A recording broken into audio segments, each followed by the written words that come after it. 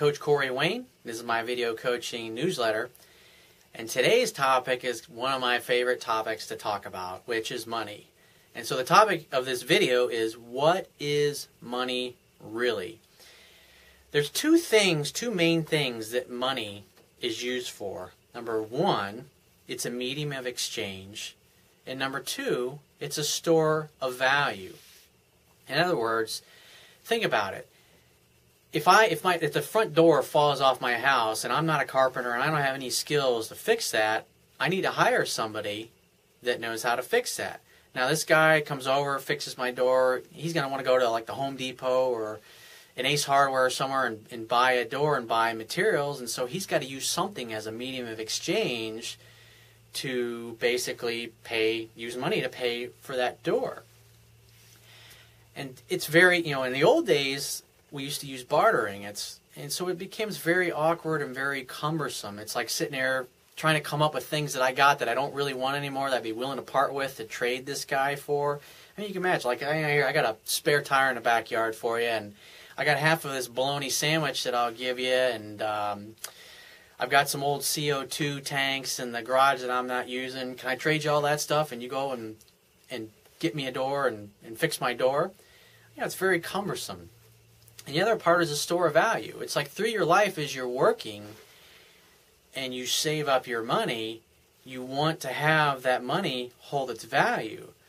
Well, with the Federal Reserve doing QE2, QE1, basically printing money and giving it to all of the banks, what happens is over time it devalues the currency. I mean, everybody can see that the cost of everything is going up, and it's because this money is being printed and given to the banks to bail them out, and then some of it trickles down to the rest of us.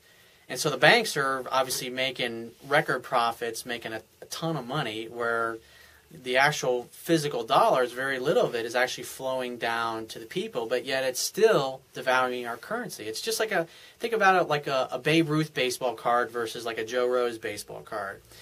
Joe Rose for 30 years has been signing cards, so there's literally probably tens of thousands of his baseball card out there with his signature on it. So it's not really worth a lot. Whereas an original Babe Ruth baseball card that maybe had his signature on it or something, or that was like an original, there's only like 5 of them in the world, that's going to be worth a lot more money because it's scarce. In times past, we used gold and silver as a store of value because it requires a lot of work and a lot of effort to mine this stuff and get it out of the earth, whereas like paper, and they can just print it.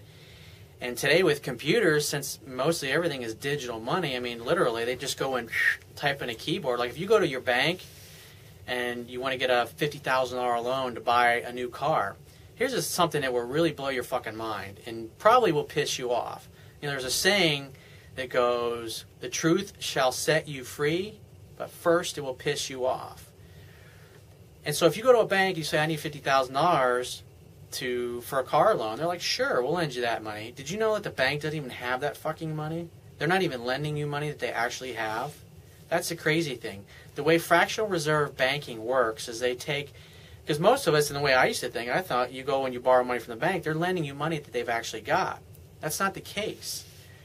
With fractional reserve banking, like in the United States, it's about 10% is what the reserves has to be. So take your local community bank. Say they've got $10 million in deposits there. And all they have to do is have $10 million there, and that they're allowed by fractional reserve banking to create 10 times that amount of money out of thin air. Meaning when you go and you get your car loan, they're not going to lend you $50,000 that they have. All they have to have is $5,000 in the bank in a checking or a savings account from one of their customers, and they're allowed to expand the money supply 10 times. And so they create $50,000 because they've got $5,000 cash in deposit. And so they create this $50,000 out of thin air. They give you a loan for $50,000, and then on top of that, not only do you owe the $50,000 to them, which they didn't even have to begin with, but now you owe them interest. And so the problem with our monetary system is everything is debt. I mean, we're in debt up to our eyeballs. We got credit cards, we got car loans, we got home loans, we got home equity lines. You've got commercial buildings, got loans. Now you got the governments. Every government is in debt. Everybody's borrowing money. I mean, you look at student loans. It's like it's the only way that money can get into the economy. The way it used to be done, and the way that the reason that the whole Revolutionary War was fought, was that basically the government, the people, we the people get together and they decide how much money is going to be created, and then that goes for infrastructure. Like you use that money to build a highway system that then you can charge a toll for, and that money, since it's we the people, you create a toll road, money that's created out of thin air, basically, and then the revenue from that goes to the state and the local governments, and that's what they use for revenue. In other words, when you create money out of thin air, instead of using it and pissing it away, you use it to fund things that can create revenue streams for the counties and the cities. And the reason that the power to print money and determine how much is created and where it goes to resides with Congress is because the way our founding fathers intended it was we would send members of our communities to Congress to say, hey, we need a park, we need this, we need that. It's really important for infrastructure.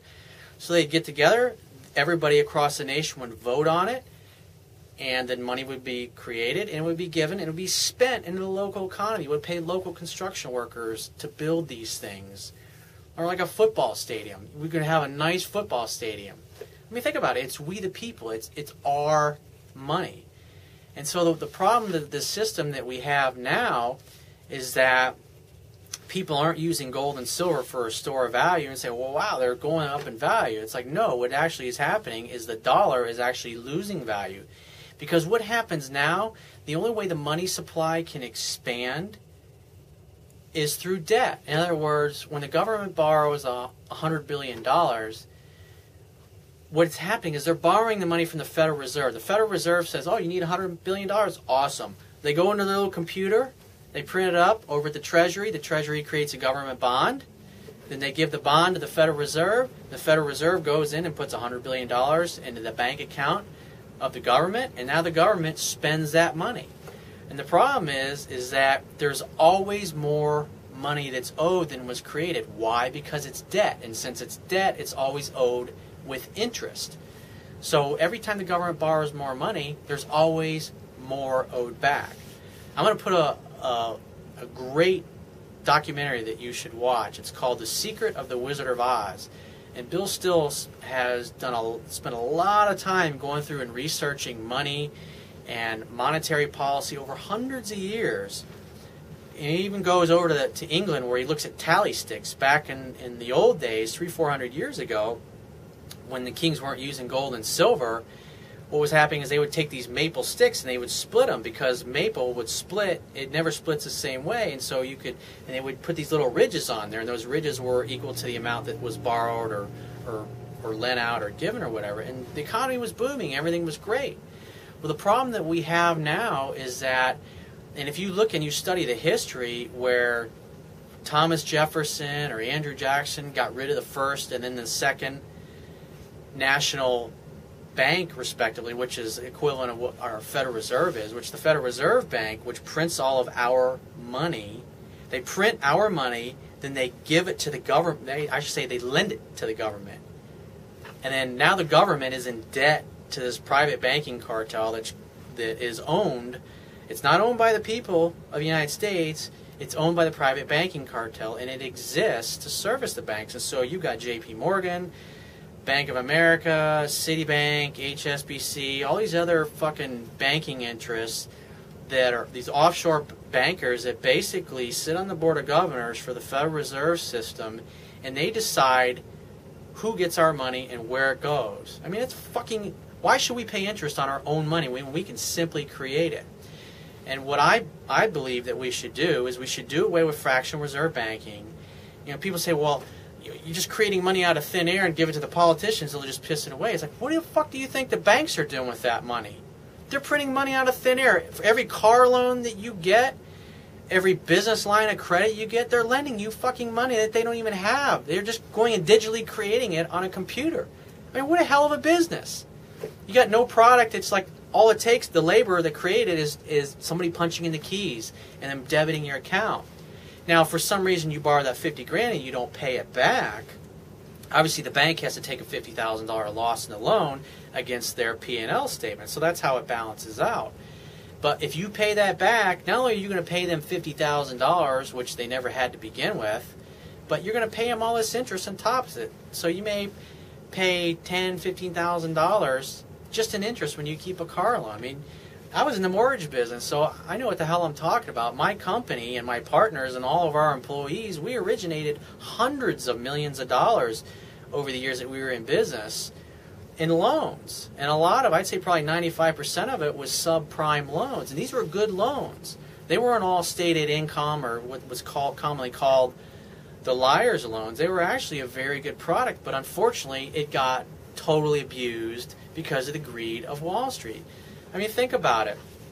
It's like you look at the people that sit in our government, whether they're in Congress or the Treasury or the Federal Reserve or Goldman Sachs, it's all the same fucking jerk-offs.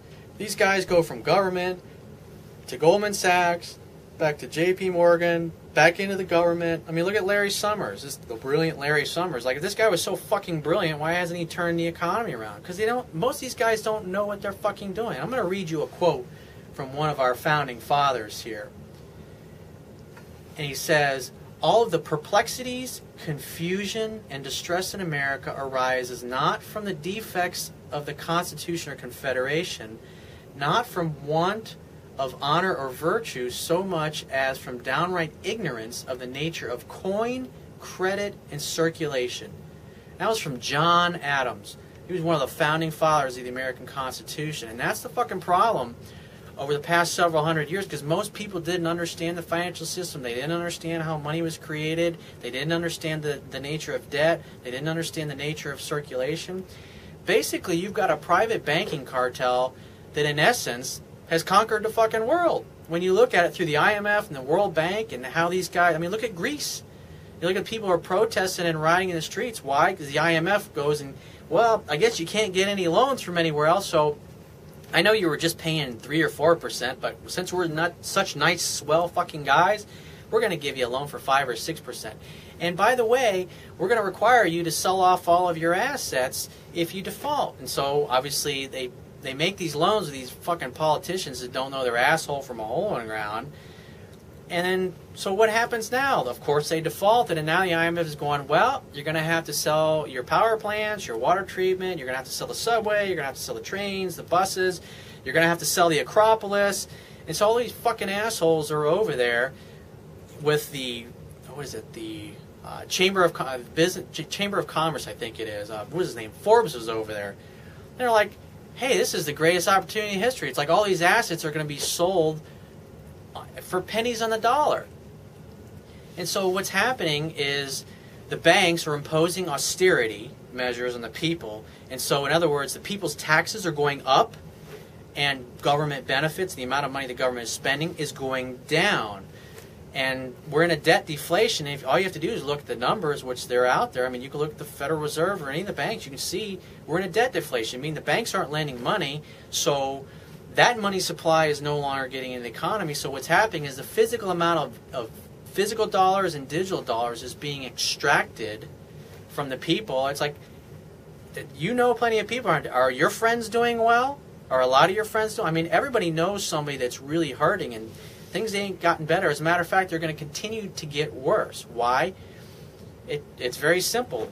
Money is being extracted, and assets of the people are being stripped out and sold off to all their asshole buddies that they went to Harvard, fucking Princeton, Yale, Cambridge, Oxford University, all these fucking Ivy League schools. I mean, I could go on all day about this stuff, but there's enough nuggets in here. I'm going to put enough links in this page that it's going to open up a can of worms for you. And I'm going to do some further videos series on this in the future. But that's a lot to think about. It's a lot to take in. So I'll talk to you soon.